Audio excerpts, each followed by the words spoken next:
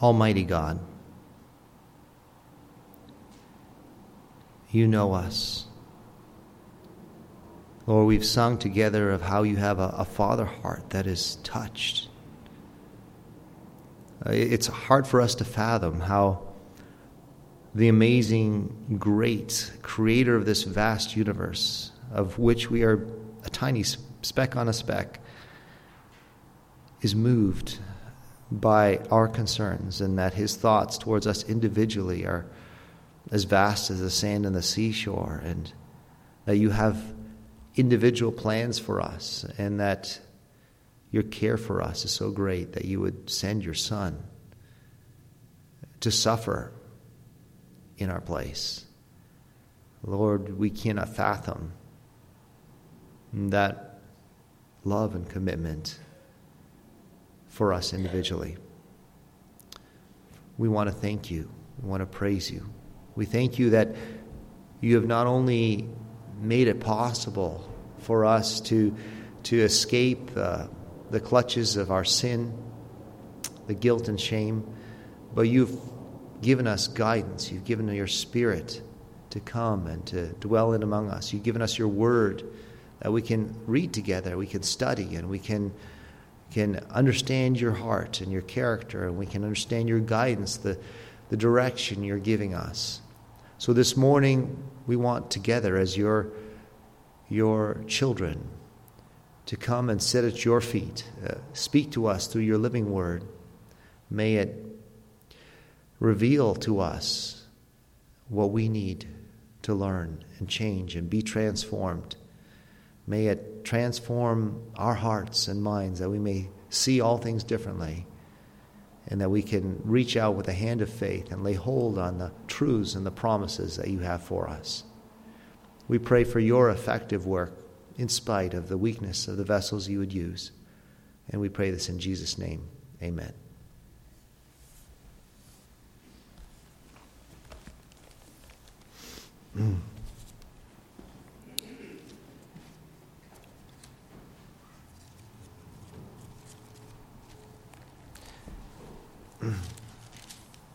The Lord has laid on my heart this morning to read from the Gospel of Luke, the 18th chapter. Luke chapter 18.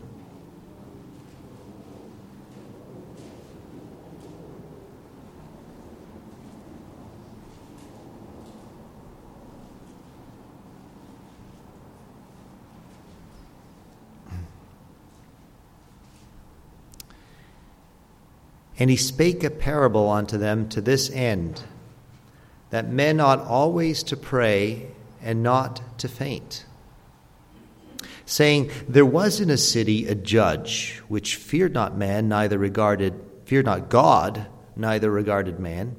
And there was a widow in that city, and she came unto him, saying, Avenge me of mine adversary. But he would not for a while, and afterward he said within himself, Though I fear not God, nor regard man, yet because this widow troubleth me, I will avenge her, lest by her continual coming she weary me. And the Lord said, Hear what the unjust judge saith. And shall not God avenge his own elect, which cry day and night unto him, though he bear long with them? I tell you, he will avenge them speedily. Nevertheless, when the Son of Man cometh, shall he find faith on the earth? And he spake this parable unto certain which trusted in themselves that they were righteous and despised others. 2 men went up into the temple to pray, the one a Pharisee and the other a publican. The Pharisee stood and prayed thus with himself, God, I thank thee that I am not as other men are, extortioners, unjust, adulterers, or even as this publican. I fast twice in the week. I give tithes of all that I possess. And the publican, standing afar off, would not lift up so much as his eyes unto heaven, but smote upon his breast, saying, God, be merciful to me, a sinner. I tell you, this man went down to his house justified rather than the other. For everyone that exalteth himself shall be abased, and he that humbleth himself shall be exalted. And the Lord has also laid on my heart to continue reading from the Epistle of James, chapter 5. James, chapter 5.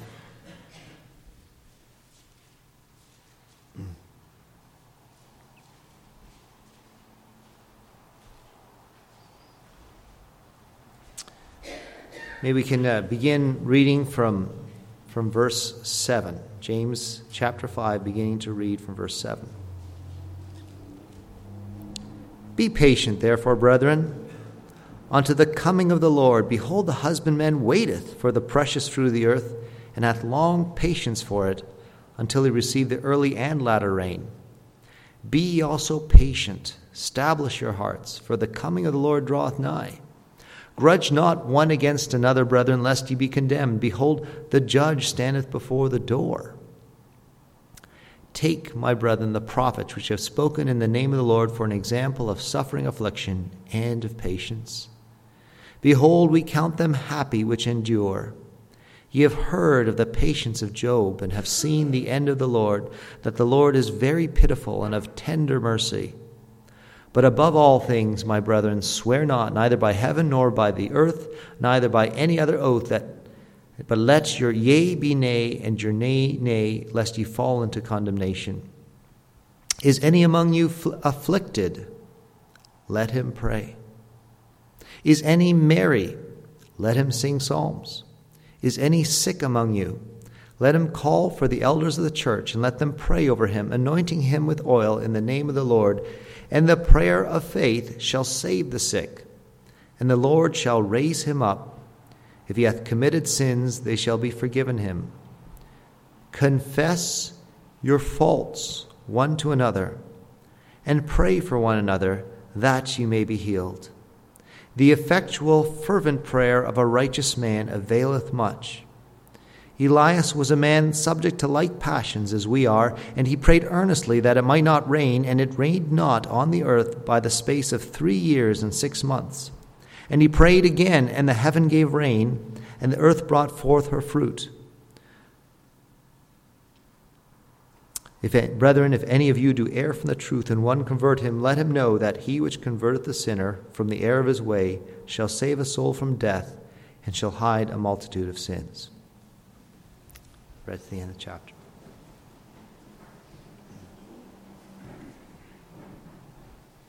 Let us kneel down and worship God.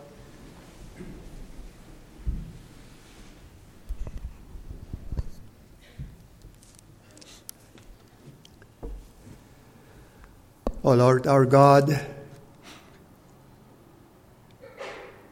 from a busy world where people run to and fro, where they seek pleasures, where they hate, where they destroy, where they commit atrocities, O Lord.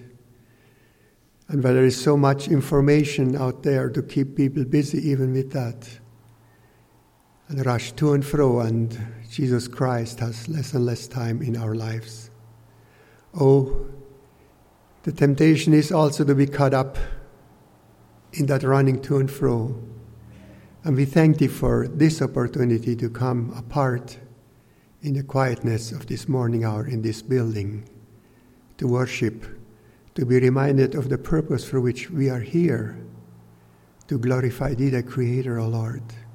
Not to be caught up in the affairs of this life to the extent that Jesus Christ has no room, and that to face death when the soul which Thou hast created eternal, Lord, takes that step, O Lord, when faith comes to fruition.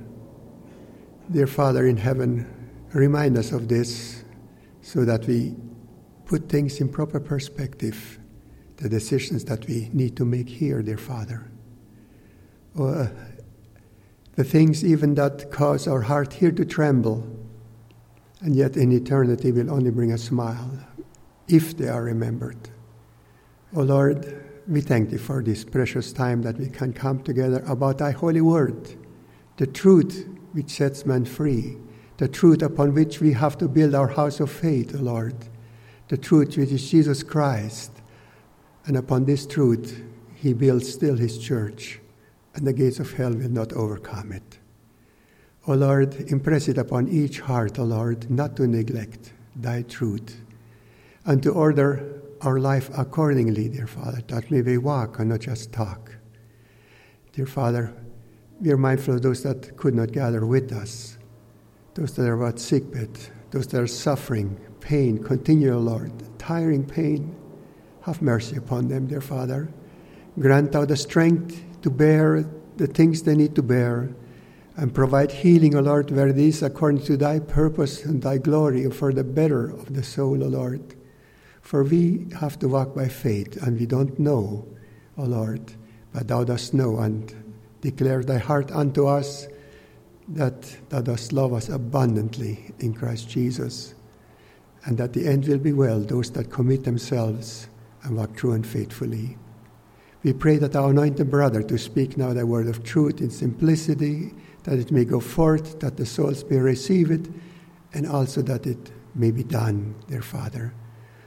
Oh, Father, we thank thee for this place that we can come together to worship thee. We thank thee for this country and for this city that still allows us to gather freely, and may we not take it for granted, but make full use of it whenever it is time to come together, to fellowship with one another and with thee, to claim the promise that where two or three are gathered in thy name, thou wilt be in their midst. This promise we now claim and ask for thy blessing. In Jesus' name, amen.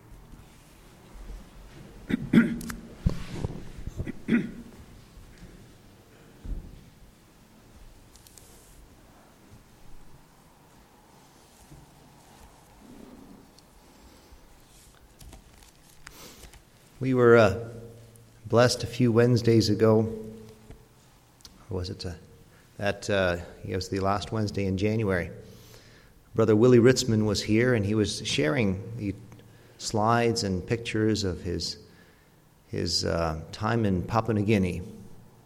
In some ways, it probably felt like going through a time machine as he went into the highlands and found people still cooking over open fire in their house, with a house full of smoke and no recourse to any of the modern conveniences we have. Although they still had cell phones, surprisingly enough, so he knew he was still in 2014.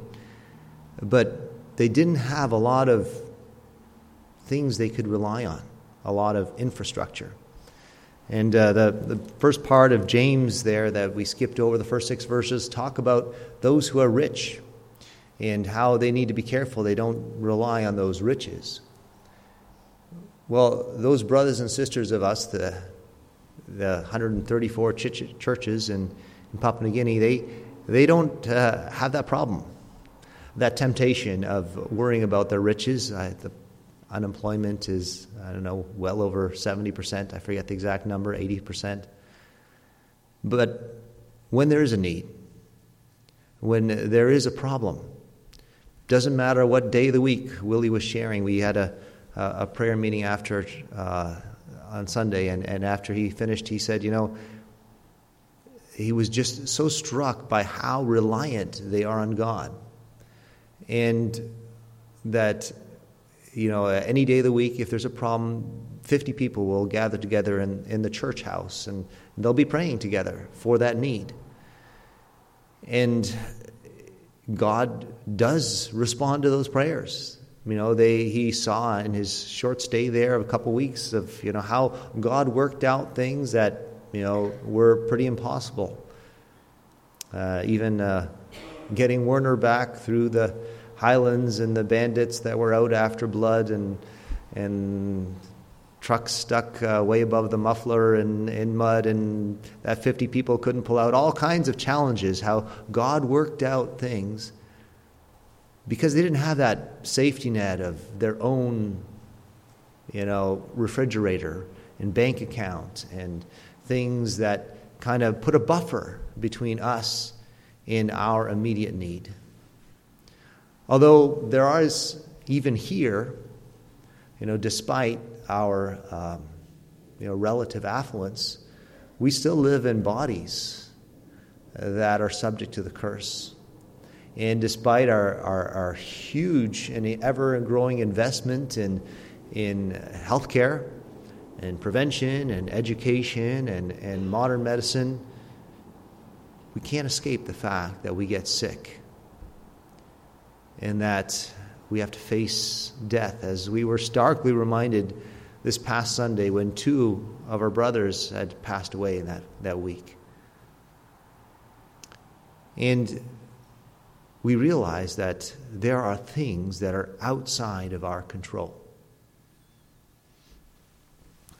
And we have a choice whether we want to remain in this bubble of I'm in control of my life until things come that I just totally can't avoid, that come crashing in, and because they will happen, and we start seeing the limitations of our control. I know there's a number of people that's the point at which they started to think seriously about their soul and about eternity and about what's real, was when their power came to a limit and they're facing their mortality. Or we can be as our simple brother and sister who have the privilege of seeing God's hand daily because they're not fooling themselves. And they are relying on God on a day-to-day, hour-to-hour basis. The scriptures we read together, Jesus is talking in the 18th chapter of Luke, and Luke has a lot to say about prayer. He's the one who talks about Jesus staying up all night to pray, and about how Jesus taught his disciples to pray. And here he's giving some specific parables, teaching us some important things about prayer. In the first story here, he talks about a widow. Now, last Sunday, Brother Dennis pointed out that in the society of the first century Palestine, that the women didn't have a lot of legal status and legal recourse. They didn't have a lot of weight, and it was really up to the male members of their family to stand up for them and defend them and represent them. And so this widow was in a very difficult position. She had been taken advantage of, and because she was a widow, she didn't have anyone to represent her, and she had to go herself to the judge. And because she was a widow, she didn't have a lot of money. And so we can kind of infer that the unjust judge really wasn't interested in justice. When he says he didn't fear God, meant that he was in his own little bubble, inflated by his own ego and pride, and thought that he was in control, and didn't realize that one day he was going to appear before a higher judge. And so as a result, he thought he would just do what was good for him at the moment, which was the highest bidder. And the widow had nothing to bid, and so he didn't take on her case.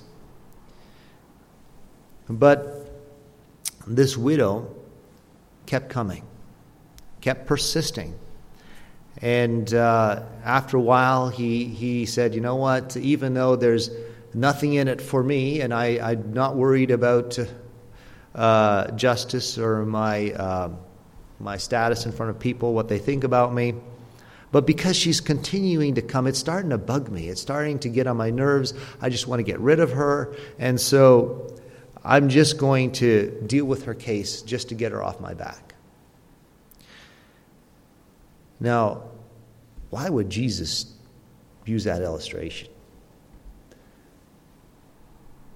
Is God like that? That God doesn't have a sense of justice? He is justice. He is the definition of justice. It is his character that we can measure everything by.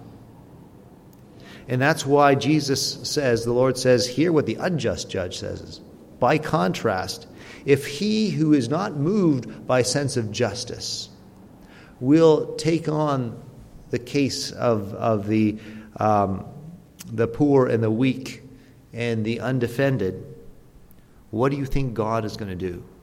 God, who is justice, he will avenge his elect. He will set justice for those who cry day and night unto him, though he bear long with them. And that's the part we have a problem with. So Jesus is saying, if even an ungodly judge that you have no influence or lever of control over, if he'll respond, if you come with persistence, if you continue to come to him, do you think a God who loves you, who created you, who sees you worth his son, who thinks about you so often, has plans for you, you don't think he's moved by your prayers? Of course he is.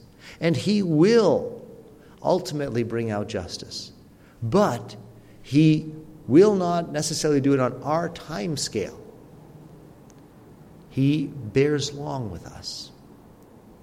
And we, because we are not eternal, because we think that our lives are short, we live on a time scale of decades, not centuries and millennia and millions of years, but mere decades.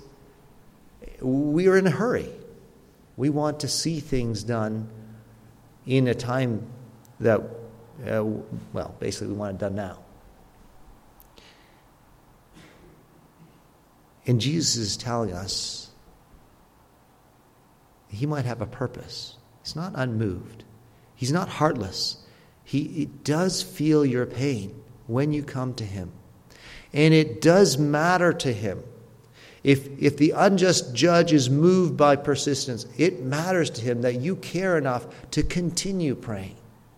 His heart is moved every time. And your persistence matters. Now, to be honest, I'm not sure I understand that. I'm not sure I get everything about prayer. There's a lot I need to learn. But some things I need to understand. I just have to take God's word. And he's saying here that persistence makes a difference. And then Jesus says, yes, God is going to deal and he is going to execute justice. And it's going to happen speedily. Now, obviously, that doesn't mean it's going to happen right now, but it will happen in a short time frame. When God does set things right, it's going to be fast. And then he talks about when the Son of Man cometh. Maybe that is the time frame. That is when things are going to be sorted out. We see parallels here between the story that Jesus said of the man who had sowed good seed, and the enemy comes and sows tares, which look very much like wheat but don't bear fruit, and they're very hard to distinguish. And the servants are saying, should we take out all that bad tares? And the master said, no, leave it till the end, and then we can tell which ones are bowing down because they've got fruit on them, and we can easily separate the fake from the true, and we won't disturb what is going to truly bear fruit, rather than risking that. And we know, and giving a picture that at this point God is not coming down and immediately striking down everyone who has done things wrong. He's not immediately addressing our grievances and the things that where we see injustice. But that isn't because he isn't moved by it. And it doesn't mean that he isn't going to deal with it. He will deal with it in his time frame, which is eternal. There will come a day where this unjust judge is going to have to answer for ignoring the widow. And everyone who thought they were going to get away with it are not. And those who are working from a position of weakness, of pain, of poverty, will get there. Will all get sorted out. But Jesus is concerned. He's not concerned that justice isn't going to happen. He's concerned about you and I. Nevertheless, when the Son of Man cometh, he comes in the clouds with the sword of his mouth, destroying the gathered armies ready to attack Jerusalem and bringing down the rod of iron and the rule of peace, when he comes in that glory, he's concerned, shall he find faith on the earth? Will we have persisted? You see, the persisting in prayer, maybe it isn't about moving God. Maybe this persistence isn't that the more times I come to God, the more likely he is going to respond. Maybe the reason why he's asking us to not give up in praying is so that we don't give up our faith in our trust and dependence on God, because he's going to deal with the issue. That's not the problem. Jesus is coming back. He is going to split the skies. He is going to separate the wheat and the tares. But are you going to be trusting in him? Or are you going to have given up? Are you going to say, because I don't see this immediate connection that, I pray and, things happen in front of me the way I expect, I've given up my faith, and I'm going to be those who have lost their faith, lost their willingness to patiently depend on God. And, this is not something I at all prepared, but, as God has brought these two scriptures together, we see a big emphasis on patient endurance in James 5. That he's saying, look, just like the farmer. He puts seed in the ground. He doesn't see anything. If he starts getting impatient and digs it up, is it working? I don't see anything. He disturbs and it's gonna die. He's got to invest time. He's got to invest labor. He's got to pull out the weeds. He's got to water. He's got and days go by, weeks, months, and he's got to worry not only the early rain, but he's got to make sure we get that harvest season correct. He's got to wait the full term until finally it breaks out of the ground, and then it's just this weak little green shoot, and then it doesn't have fruit, and then it has fruit but it's immature, and so on. But he's got to be patient. He believes in the working of God through all that happens with seeds. So he has to have long patience. And he's saying, you also need to be patient. You need to establish your hearts, is the King James language here, saying you've got to get your hearts so they're not unstable, so that when something happens, you don't I give up. Oh, that's it. I can't deal with this anymore. I've had enough. God, you can't do this to me anymore. You don't know. Well, yes, God knows. God knows exactly what you're going through. Everything you've gone through, he has experienced and knows. Not only theoretically, not only the point of view designer, but Jesus has experienced those heartaches firsthand, and his heart is moved. And he knows your limit better than you do, which is why you say, I can't do this, and God knows you can. Especially if you don't give up. If you patiently hang on to your faith and endure to the end, you will be saved. So we need to have hearts that are stable. And how do you get something stable? You've got to put it on a solid foundation. It can't be up on the glass tabletop with only 3 legs that is one's a little shorter. It's got to be on something solid.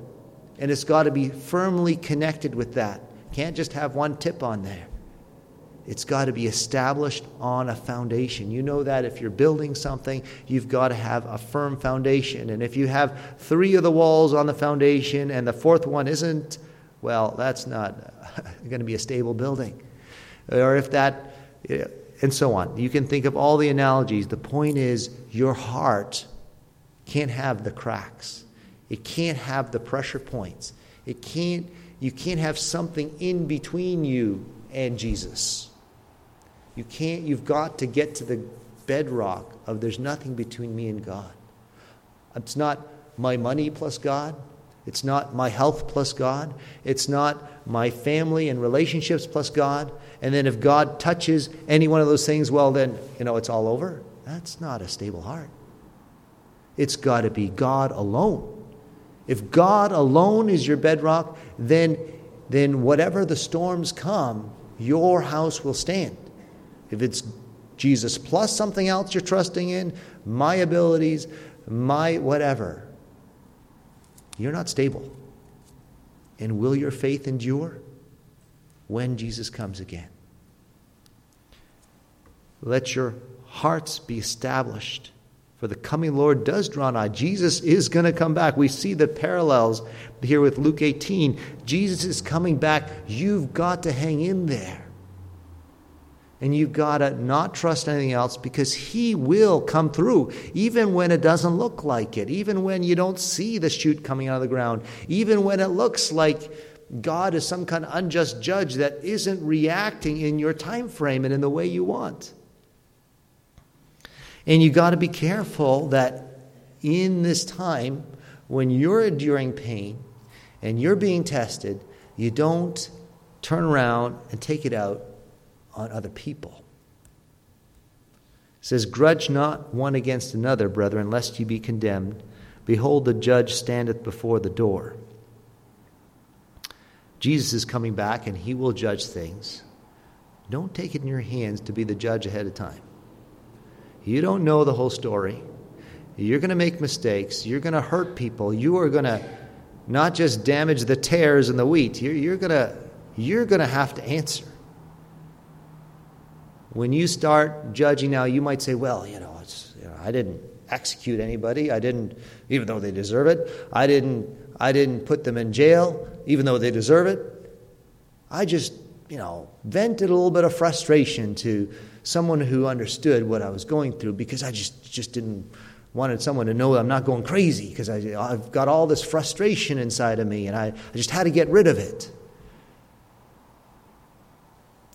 Well, you're still grudging against one another, and you're still judging that person in your heart, and now it's spreading to another person and it's causing damage. And that's not patiently waiting for God to deal with it. I mean, there is a way, if you have a concern with someone, biblically, Matthew 18 prescribes that you go to a person in love and you address the issue, and often it can be a misunderstanding. Many times in my experience, because unfortunately a lot of people come to me to solve the problem instead of going to the person they have the concern with. And, in the majority of time, there is a lot of misunderstanding, a lot of filtering of, I think he did this because that's what's in their heart, and a lot of guessing and judging and grudging. And the judge stands before the door, about to come in. Don't take his place. The courtroom is set, right? And that person's guilty, and the judge isn't shown up, so you take it in your hand, you walk up to the podium, and you say, you know what, we all know this person's guilty, and then the judge comes to the door, right?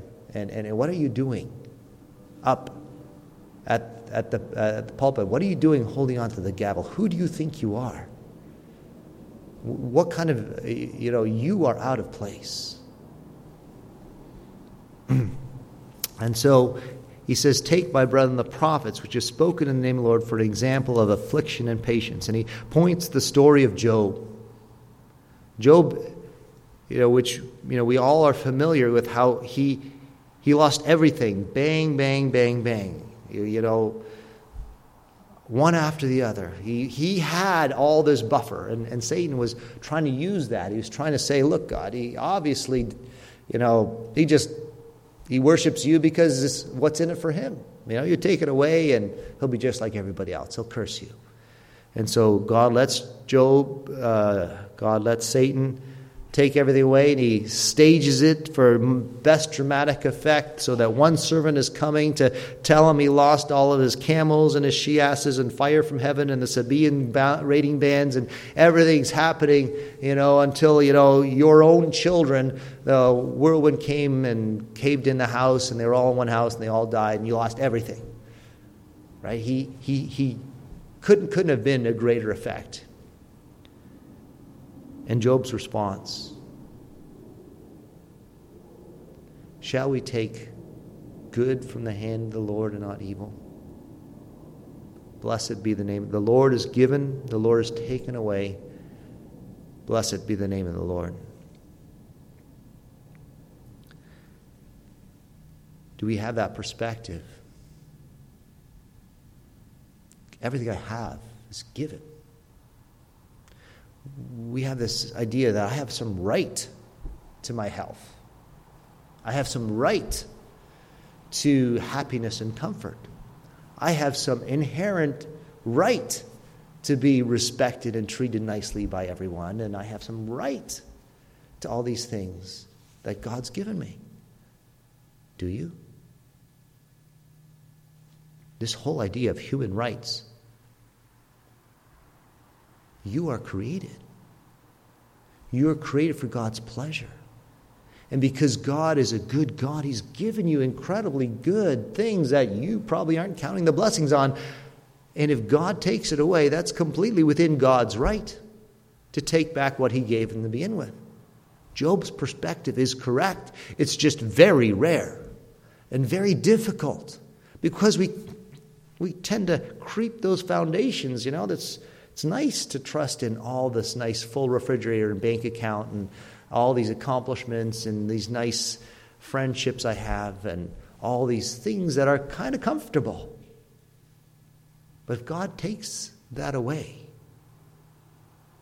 that's completely within God's right. He gave it to you to begin with. And God works things out in the end. But Job is honest. You could read 40 chapters of Job saying, this hurts. And I don't understand it. And God, I wish you'd show up and explain this to me. And you can read about people who presume to know better and tell him that it's all his fault. And that's okay to be honest about how you feel. God still honored Job, and He still restored everything to him. But in all that, he didn't lose his integrity and his trust in God. He didn't turn his back on God. He was patient. And that's why he's being pointed to as an example of patience for you and I today. We haven't lost as much as Job has. We're not sitting on the ash heap, scraping our pussy wounds and having our only person left tell us you curse God and die.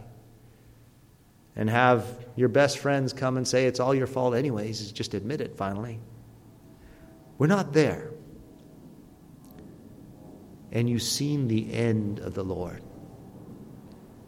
In the Lord, God is merciful. And He does restore. And He does bless.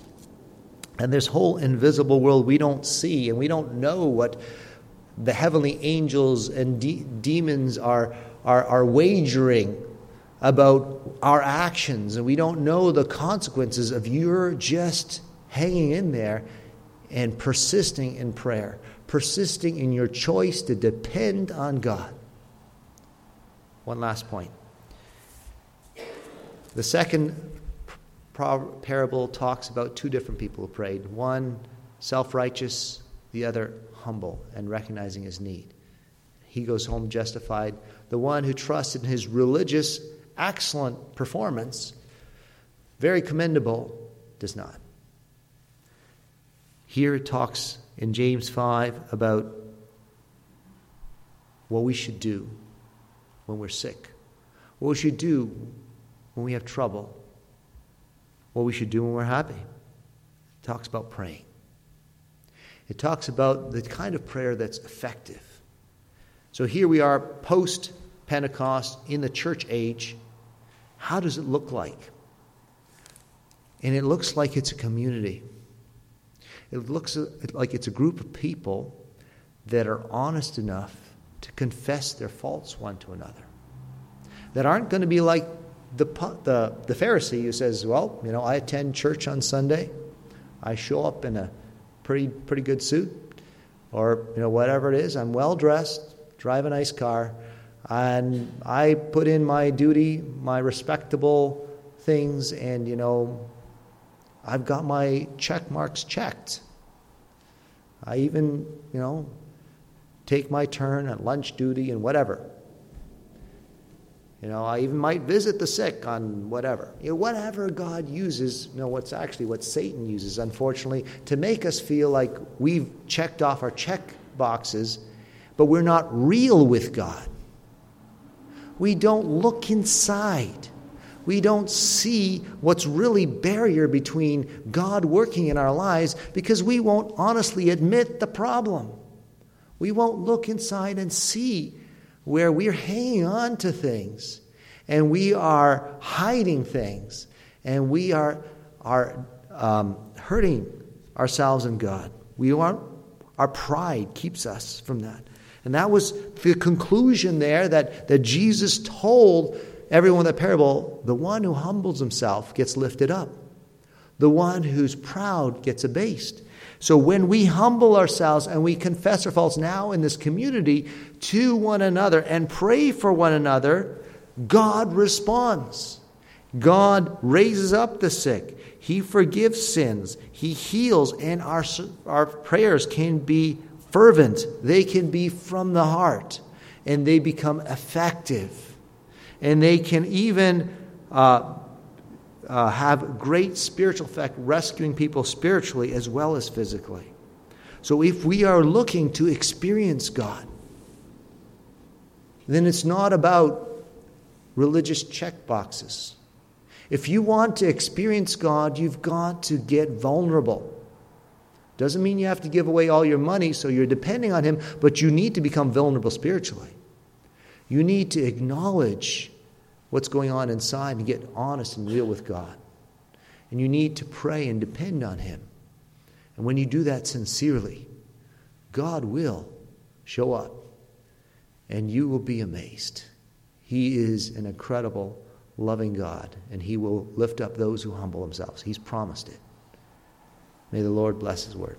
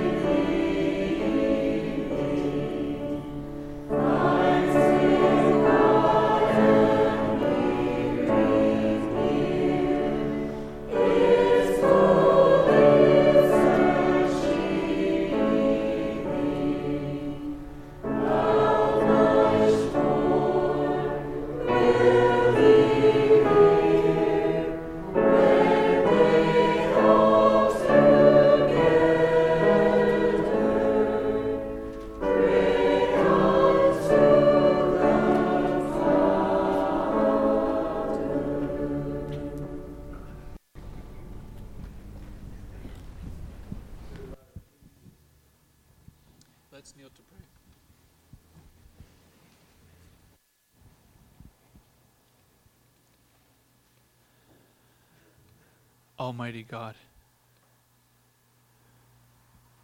the one who always was and always will be, the beginning and the end of everything we know, and yet the one that we can now call Father.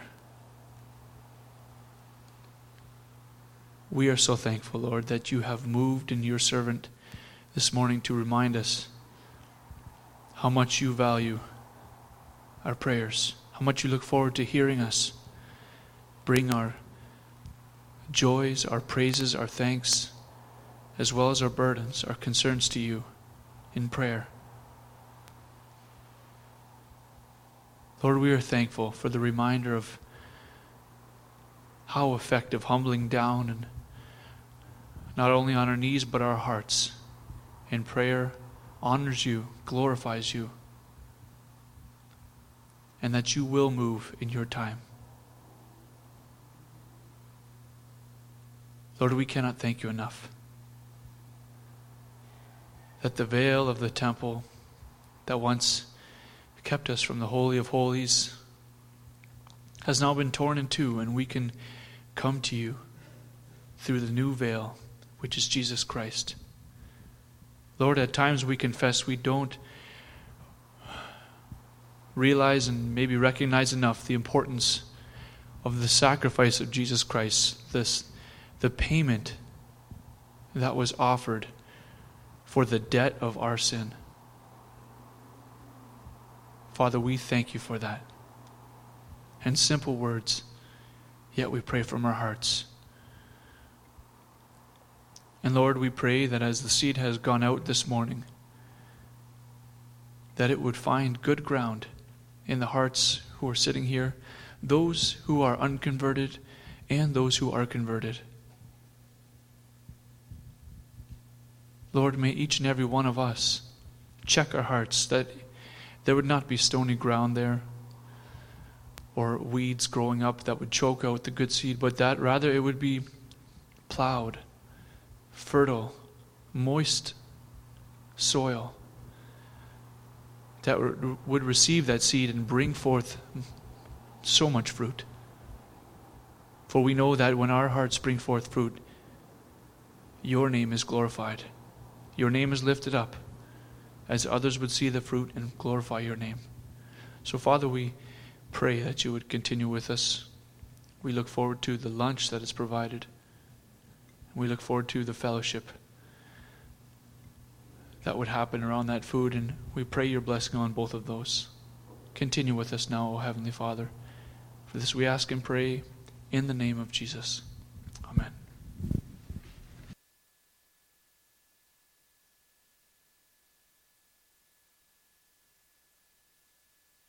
Use a concluding hymn.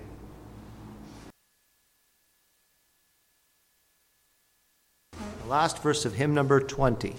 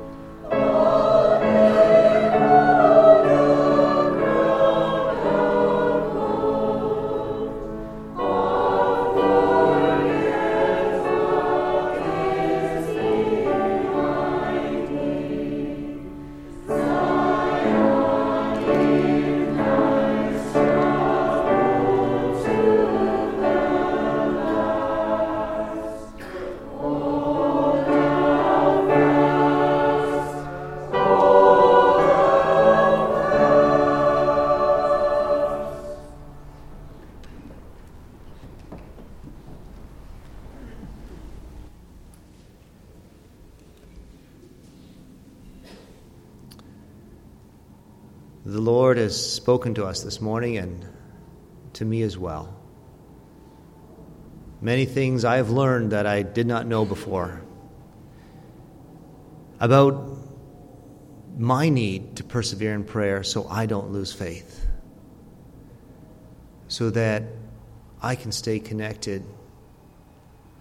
God is faithful. He's going to be loving me the whole time, providing the whole time, but I'm going to miss out. And I'm going to lose if I don't hang on and keep praying. About my need to humble myself, about being real, not just me and God alone, but even with my brothers and sisters, about sharing, confessing, and praying for each other, that together we can experience healing. A very encouraging word from a Heavenly Father who is real and wants us to experiencing that fellowship with Him and with each other. May that encourage each one of our hearts. With that, we'd conclude this morning service.